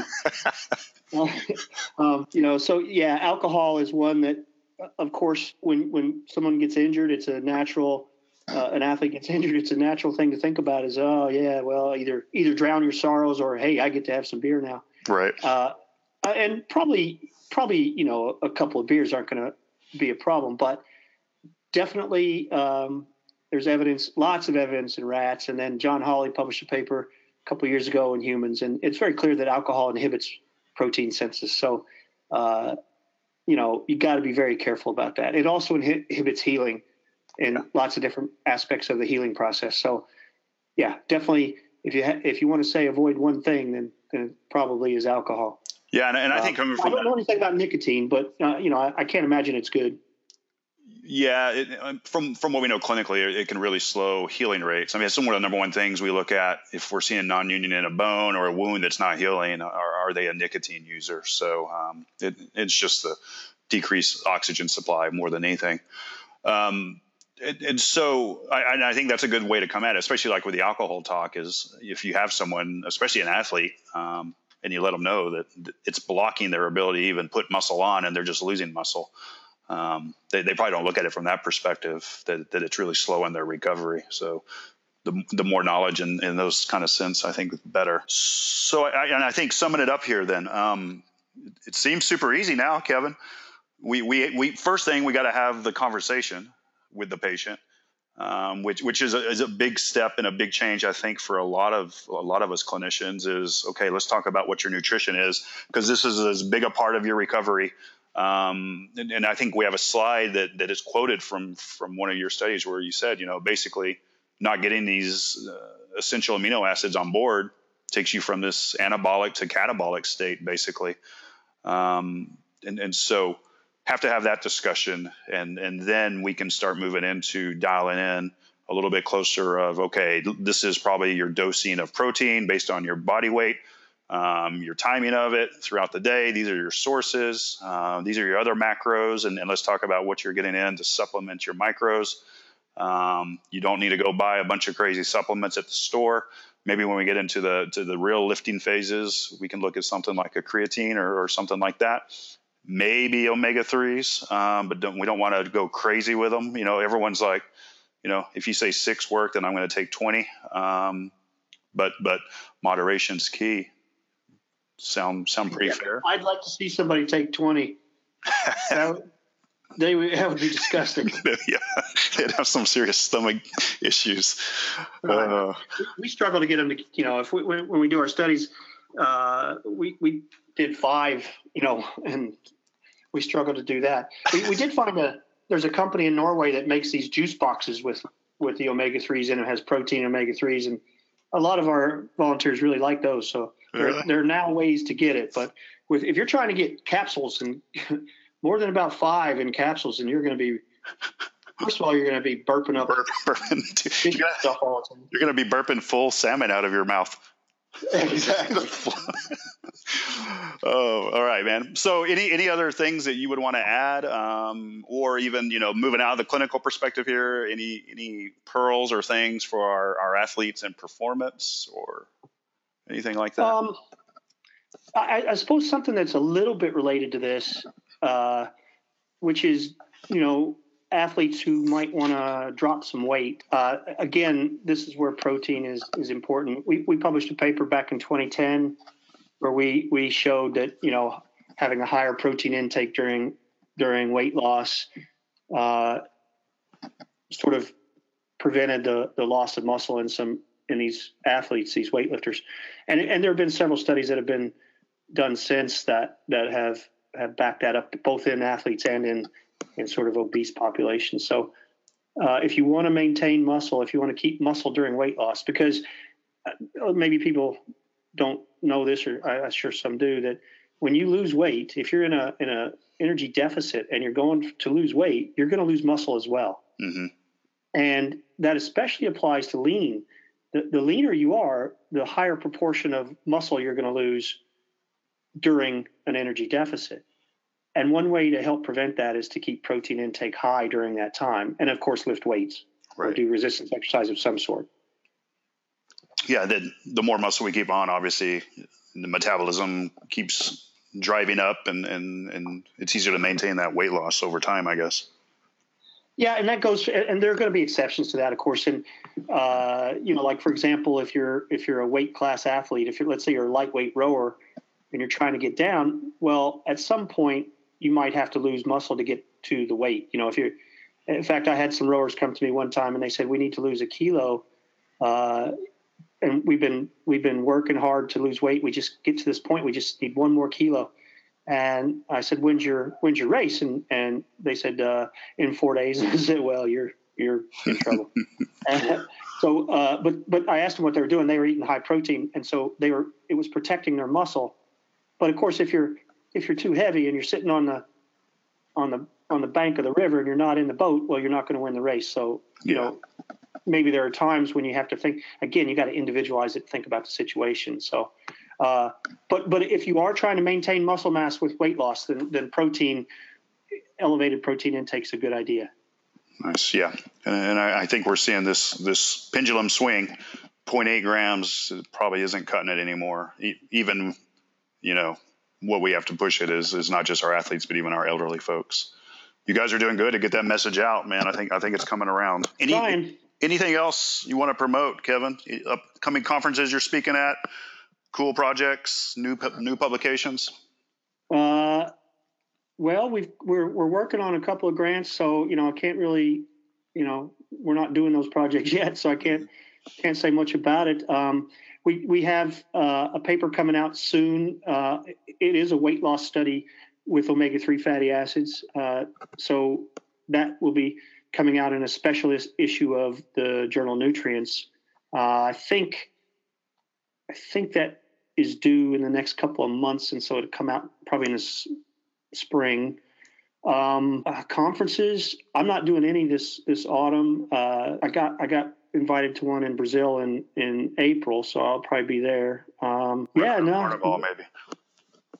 Sorry? Right around Carnival, maybe. Yeah, I don't know. I hadn't thought of that. So cool. Yeah, just keep looking for our work. We're constantly trying to. I was actually working on a paper just before the call here. It's a paper that we did a study. We tried to repeat our 2010 study that we did in men, and we repeated it in women, in female athletes with high protein. The results were kind of mixed, and I think, and I'll take the hit for this, I think I made a strategic error in there that I'm going to have to try to talk about in the paper. But you might be interested to know that the lead author on this was a master's student of ours who now is the starting goalkeeper for Scotland, for women's team, for Scotland women. So nice. Her name is Lee Alexander. Oh, yeah. I've seen the name from your group before. Well, awesome, man. Well, and one way to keep up, let me just put your social handles out there. On Twitter, it's @StirProfTip, STIRPROF tip. And then y'all's, your group there has its own Twitter handle too. And so that's @PEN, RGUSTIR. Correct. And so that's two cool places. I follow you, man. And it's great talking to you, brother. We need to catch up more often. And definitely, maybe we'll see each other somewhere. Maybe I'll try and get over to Brazil during Carnival. We can hang out. Okay, I'm for that. All right, Kevin. Thanks, brother. All right, thanks, Johnny. It was great. Bye. All right, and we're back in time for some listener questions. So we've chosen 3 excellent questions today. And as we mentioned before, if you subscribe to our podcast and submit questions to us at info@owensrecoveryscience.com, then if we read those questions on air, we send you a sweet Owens Recovery Science Earn Your Deflate t-shirt. And these aren't like the cheap cotton ones. Ben's a swag freak. And so he makes sure any of our swag has to look and feel pretty sweet. So this is the real kind of nice t-shirts that actually make you look a little athletic, which is hard to do for some of us on this call here. So anyways, here's our first question. This is from Jason. So this is a good question. Are there any contraindications to using caffeine immediately before doing blood flow restriction therapy? We've discussed the importance of your protein supplementation in order to promote mTOR. However, I'm wondering about caffeine prior to an athlete or patient using BFR. We do a lot of our BFR in the early AM clinic hours. Anyone's thoughts on what we know, at least from studies done first, and then any other thoughts? Yeah. So, man, I sure hope that caffeine isn't contraindicated, but that would be there isn't a whole lot of information out there. My hopes are, because I'm always caffeinated, that this is a good thing. Looking at one of the studies, they took in 6 milligrams per kilogram of caffeine, which is a pretty good dose of caffeine, versus a control group taking a placebo an hour before doing BFR with knee extensions. And the BFR group actually had a significant increase in performance. They were able to do more reps. They had a higher lactate concentration, and they had a reduced perception of pain. So from that, this is one of the only BFR and exercise studies. There's another ischemic preconditioning one that I've seen, and it looks like it may be beneficial. If nothing else, there's not enough information, so maybe we can say it's not a bad thing. There's no reason I can think of why it would be contraindicated, unless someone's just doing way too much caffeine and they're really dehydrated, and then we're setting ourselves up for some issues with exercise in general. Right. So caffeine's a performance enhancer. We know that. And so the question is, does it affect something at a cellular level that would be different because you're under occlusion? And so this study, I mean, as soon as I saw the title, I was excited about it because, like you said, Ben, if BFR did not do well with caffeine intake, the majority of us, at least on this call, are probably screwed. We need to see how it does with beer intake as well, and that can be a win-win if that shows positive results. But yeah, 6 milligrams is a pretty high dose. I mean, what is it? How much is in a cup of coffee? A little over 100 milligrams. 100 milligrams or so. It probably varies. My cup is like the size of a big gulp, so it's different. But yeah, so decent amount, but not absurd. And everything improves. So they increase their reps. Their pain perception was different, right? Wasn't it different between groups? So the caffeinated group had reduced perception of pain whenever they did it as well, and blood lactate concentration was increased. And so a lot of what we talk about, maybe having increased blood lactate, might be a signal for other things to happen. So that one's positive. So from that, we would say, go ahead and drink your coffee. There's one other study. I haven't read it super deep. Have you guys read it? Where they looked at it from a remote ischemic preconditioning type of model? I have not read that study. No, I've got it here, but. So basically, what I know from a tertiary glance at this was just looking at pathways for ischemic preconditioning and remote ischemic preconditioning. So these guys were looking at it more from if you're looking for cardio protection before going in for surgery, from what I understand. And they combine caffeine prior to just inflating a tourniquet on and off for multiple bouts. And they showed a marker, and I'm not even real sure what this marker is, but something that's valuable as a target to be protective of remote ischemic preconditioning for heart muscle was decreased if you took caffeine before. So we don't know what to say, but if you're about to have major heart surgery and they're going to do remote ischemic preconditioning on you, you probably don't want to take in a bolus of caffeine before. Most people are NPO, so that's a moot point anyways. But that's basically what we have from the caffeine studies. So in answering Jason's question, I say drink your coffee and go crazy, right? Yep. All right. Yeah. So the next one's from Pete. He's got two questions here. His first question is there a physiological difference at the cellular level in doing BFR at different altitudes? So for instance, at sea level, at somewhere like HSS in New York, versus going to an elevated clinical setting, like maybe at Stedman's out in Vail. So anything that you guys have seen in the literature or thoughts on this of elevation in BFR? Yeah, I mean, there doesn't really seem to be a whole lot there again. There's a couple studies looking at, BFR and performance at altitude with like an ischemic preconditioning type of application. And then there's another study that came out of Japan that was looking at what looks like just a safety, proof of concept that it's okay to do at altitude. Right. So it looks like, from what little is there, it's safe. I don't know that we really could say that what the differences are, if there are differences.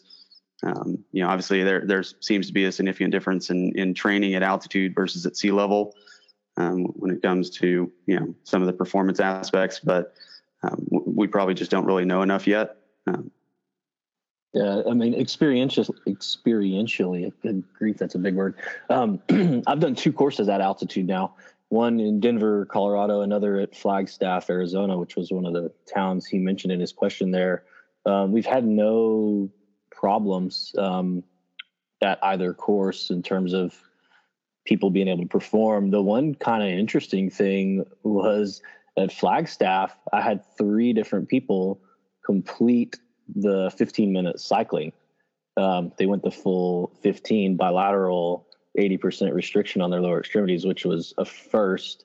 And after the fact, I kind of started thinking about it like, wow, that's really rare for that to happen. And I actually kind of started wondering like, well, these people, they all live at altitude. I wonder if there's something there. We always hear this, live high, train low. Yeah, right. Exactly. So who knows, but it's anecdotal for sure. But I've done a couple courses the course in Denver, we had about 40 people. The course in Flagstaff was a private course, so it was more in the neighborhood of 15, but quite a few people in that class doing BFR, for the day, multiple bouts, and we're fine, of course, still. And obviously we have people that are doing BFR at altitude quite a bit. So we've got the USOC, winter folks that are out there in Park City and people all throughout Denver and up in Canada. And we haven't had any reports of any adverse events. So that's the one thing that we always want to make sure of. But then at a cellular level, it's hard to say because there is a change in oxygen as you go higher. And so does that do anything whenever we're looking at oxygen delivery or when we're doing something to reduce oxygen? So what we really have to say basically to Pete is at a cellular level, we probably don't know. From the Japanese study, what they did show is a simulated 8,000 foot altitude. We didn't see increased signs of VTE formation or thrombus markers and the same good stuff that we want to see come out, the anti-thrombus markers, TPA antigen and things like that, fibrinolytic pathways were activated. So at elevation, it looked like from a safety profile, at least from a thrombus standpoint, we were getting the same things that we see at low altitude. And then you just have these beautiful 2 titles that one of them's ischemic preconditioning improves time trial performance at moderate altitude. And then another study, ischemic preconditioning does not improve peak exercise capacity at simulated high altitude. So, one, it does better. The other one, it doesn't. So then it's with those, is there study flaws that we don't know of? The one that didn't show improved effects, I think one thing that was different is they did IPC 45 minutes before the intervention, and that seems like a pretty big window there. And so that might be an issue. So we can't say at a cellular level yet, but we can say that we think that it's safe at least to be doing it at altitude. And so far we haven't had any problems with that. The one thing, man, with some of the ski folks that were very highly trained athletes that had very low blood pressure, we were having a hard time with the Doppler picking up their limb occlusion pressures just because their blood pressure was so low. So we had to actually do some of the measurements in standing or having them move around a little bit before, just because these guys BPs were just remarkably low, super high end endurance folks. His second question, are there certain medications used by middle-aged people that would warrant precaution in using BFR? Middle age, I guess, is my age, and I know Pete, that's his age too. He might be a little bit beyond middle age. So what do you guys think? Any meds that y'all worry about, especially in the middle-aged population? None that really jump out at me offhand. I mean, I would say obviously anything that increases the risk for clotting. Maybe we're having a little bit more caution with folks that are post-operative that are on those prophylactic blood thinners, looking for signs of bruising, things like that. But I think nothing that jumps out that isn't listed on the contraindication list. Anyone else? I think I agree with Ben. Yeah, I mean, maybe a blood thinner in your total joint patient. So this is just something done prophylactically that you discuss it with the doc, and those you got to just monitor the skin afterwards, and maybe start with a little bit of a lower pressure. On our contraindication list, I mean, we don't have any specific meds other than ones that are known to be a clotting risk. So if you're on a specific med that would cause that, that's probably something to worry about. I pulled up every exclusion criteria that we had in all these studies, and there was not a specific med that we had listed in any studies exclusion criteria. So if they're on some sort of heart medication, then you probably need to get clearance from the cardiologist, and that's more of just what's their exercise tolerance, not really from a tourniquet standpoint. But those are the main ones that I could think of there. Cool. All right, last question. This is from Angela. Are there any published current studies looking at the efficacy of BFR when used in conjunction with an ACI or MACI surgery, specifically if it affects the graft site healing, the post-op progression, I guess what she was supposed to say, for these patients is so slow, it would be great to be able to prove BFR is able to accelerate it. Yeah, heck yes, Angela. It is super slow, and anything that we could do to accelerate those folks would be huge. And so ACI or MACI, for folks that don't know, that's a cartilage procedure. And we were actually involved in some of the early work with this in the DOD back when it was the company Genzyme that was doing it. They called it ACell. And that's where you harvest good cartilage from a non-weight bearing surface inside the knee, and you send it off to the lab, and they grow it out for about a month, and then they send it back in basically like a patch form. And then you go back to the lesion, and you make the lesion into basically a perfect little circle, and put the good cartilage in, close it with some fibrin glue, and then forever you rehab slowly until you hopefully get some adaptation where this becomes some sort of form of cartilage. It's extremely long. The protocol, is one of the most conservative you've ever seen. Now they're called ACIs or MACIs, and Vericel is the company name now that does it. So I'll just say right off the bat, we do not have any current studies that are looking at it, but definitely it's funny. We just had a conversation a few weeks ago about this, and I'll touch on that. Do you guys clinically, do y'all see much ACI or MACI? It's a real expensive surgery, so not a lot of people will get to see them. No, I don't think I think we've maybe had one, but I think it was kind of in the early days. And that was, last I can remember, that was probably 7-8 years ago. We had one of those come through. Yeah. So go ahead, Ben.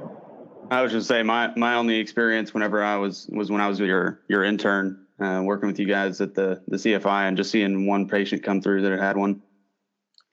So the one thing I think we can say is there's a prolonged non-weight bearing phase with these, and so there's an anabolic resistance because of disuse. So if we're going to say accelerate, I think one thing that we can look at is accelerating is, okay, so if we can slow down the loss of muscle on the thigh, and then maybe even have some increased strength and hypertrophy almost at the point of weight bearing, we've already accelerated it. And I think it's like we pointed out, and we use a case model from one of our first NFL guys.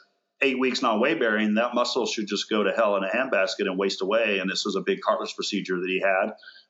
But at 8 weeks, the muscle, basically on remeasuring and re-imaging was almost the exact same size as the other side. We did BFR daily on him during that non-weight bearing period.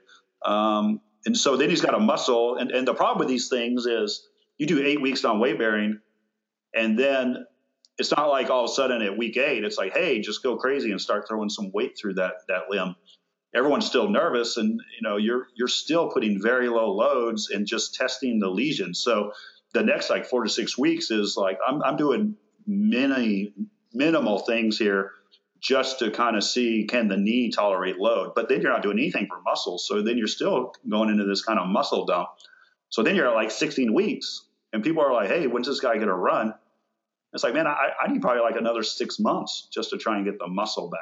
So I think from an accelerating standpoint, and this is what we saw, even one of our first DOD stories that's out there, the guy was one of these procedures. He's sitting there doing exercises with it. We keep the muscle on. And then even at the 8th week where they're able to start just putting a very light load, maybe through something like a leg press, doing that light load with a leg press with a tourniquet on is insanely different than just doing the light leg press alone. And so then I think we go from week 8 to like week 12, and we're really truly getting strength and hypertrophy changes. And then, we're hoping at that week 12, then we are kind of moving off tourniquet and moving into more moderate to heavier loads that they can tolerate it. And so that's what we saw. And so here's why I really want to do a study in this population, because we've got some anecdotal that on repeat T3MR, these cartilage procedures, the cartilage looks really good from the musculoskeletal radiologist's read. But what we don't have is the ability to go back in and do a second look, because that's a very, very hard IRB proposal to get through to do a study. A MACI, you've already got 2 looks, and we rarely get that in orthopedic surgery. So we have a time point where we are in the knee, and then we have 4 weeks later where we're back in the knee. So this person already has a lesion. And so what my proposal was on this research call is we go in and at that first harvest, just do a microfracture where the lesion site is. Because that's, it's pretty much no harm, no foul. So we do a microfracture where that isolated lesion is. And then one group just does rehab for a month. The other group just does the rehab, but they throw a tourniquet on. And then at the 4-week standpoint, when they go back in to put the MACI in, we can pull cartilage and they can just clean that bad boy up. And we see, did that microfracture become better cartilage? Was there something, VEGF or something like that? Who knows? TGF beta being suppressed, where we had less fibrocartilage and more true cartilage.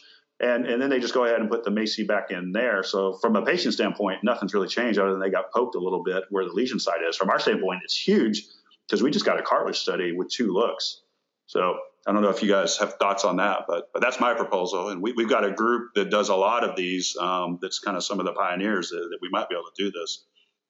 Yeah, Johnny, you kind of walking back a little bit, what you were saying about fighting that anabolic resistance and all that. That's kind of where my head goes in this population. That what can we do right now in a clinic? And as you said, those procedures are expensive and they don't come out of nowhere. It's planned. So you have a window preoperatively to put on some muscle to build that mitochondrial base and that satellite cell base so that hopefully you can, get these people a bit more anabolic in that involved limb. Yeah. And then kind of continue on after the first surgery and then after the second surgery, and hopefully keep some muscle around and then when they are able to put weight on that leg, then get after it.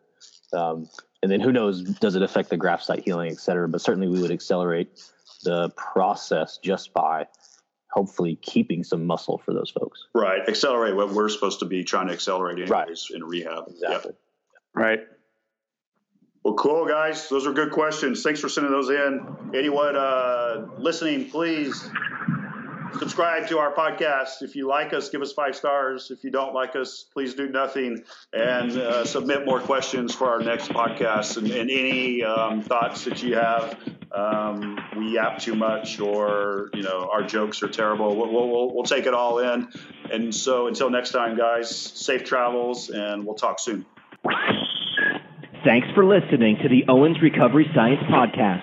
Owens Recovery Science is a single source for PTs, OTs, ATCs, DCs, MDs, and other medical professionals seeking certification in personalized blood flow restriction rehabilitation training. Find them online at owensrecoveryscience.com.